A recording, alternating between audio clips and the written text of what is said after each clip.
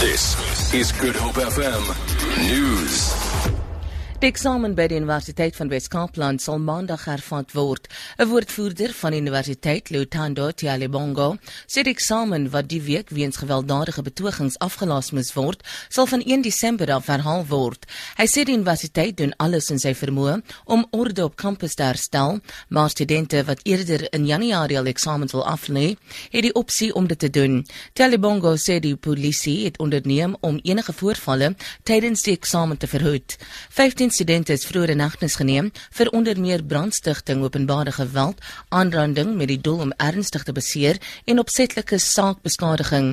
Hulle is gister op borgtog van R3000 elk vrygelaat.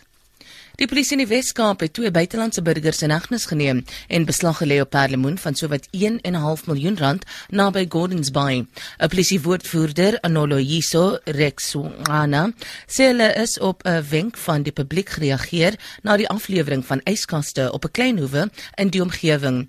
Hulle het toegeslaan en beslag gelê op 'n groot kookpot, yskaste met die ontskulpte perlemoen, gassilinders en verskeie sakke sout.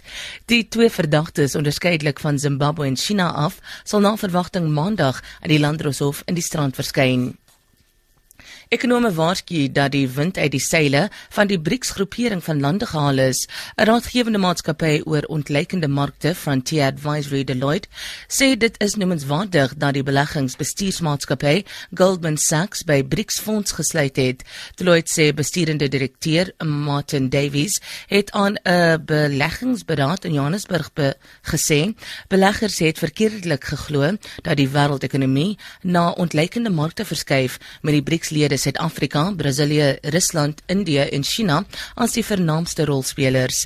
Hy sê Rusland en Brasilië se ekonomie is aan die taan, terwyl Suid-Afrika se ekonomie vasgeval het. Slegs China is nog sterk, ondanks laer groeisyfers. Suid-Afrika se groot withaai word deur 'n tekort aan genetiese variasie bedreig.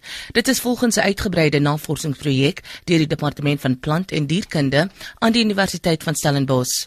Navorsers het bevind dat 89% van die withaai-bevolking dieselfde gene deel. Genetiese verskeidenheid is belangrik vir die oorlewing van die spesies.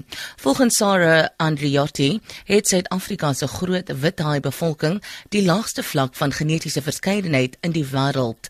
Vir Good Hope FM Nuus, Eksamen Rosenberg.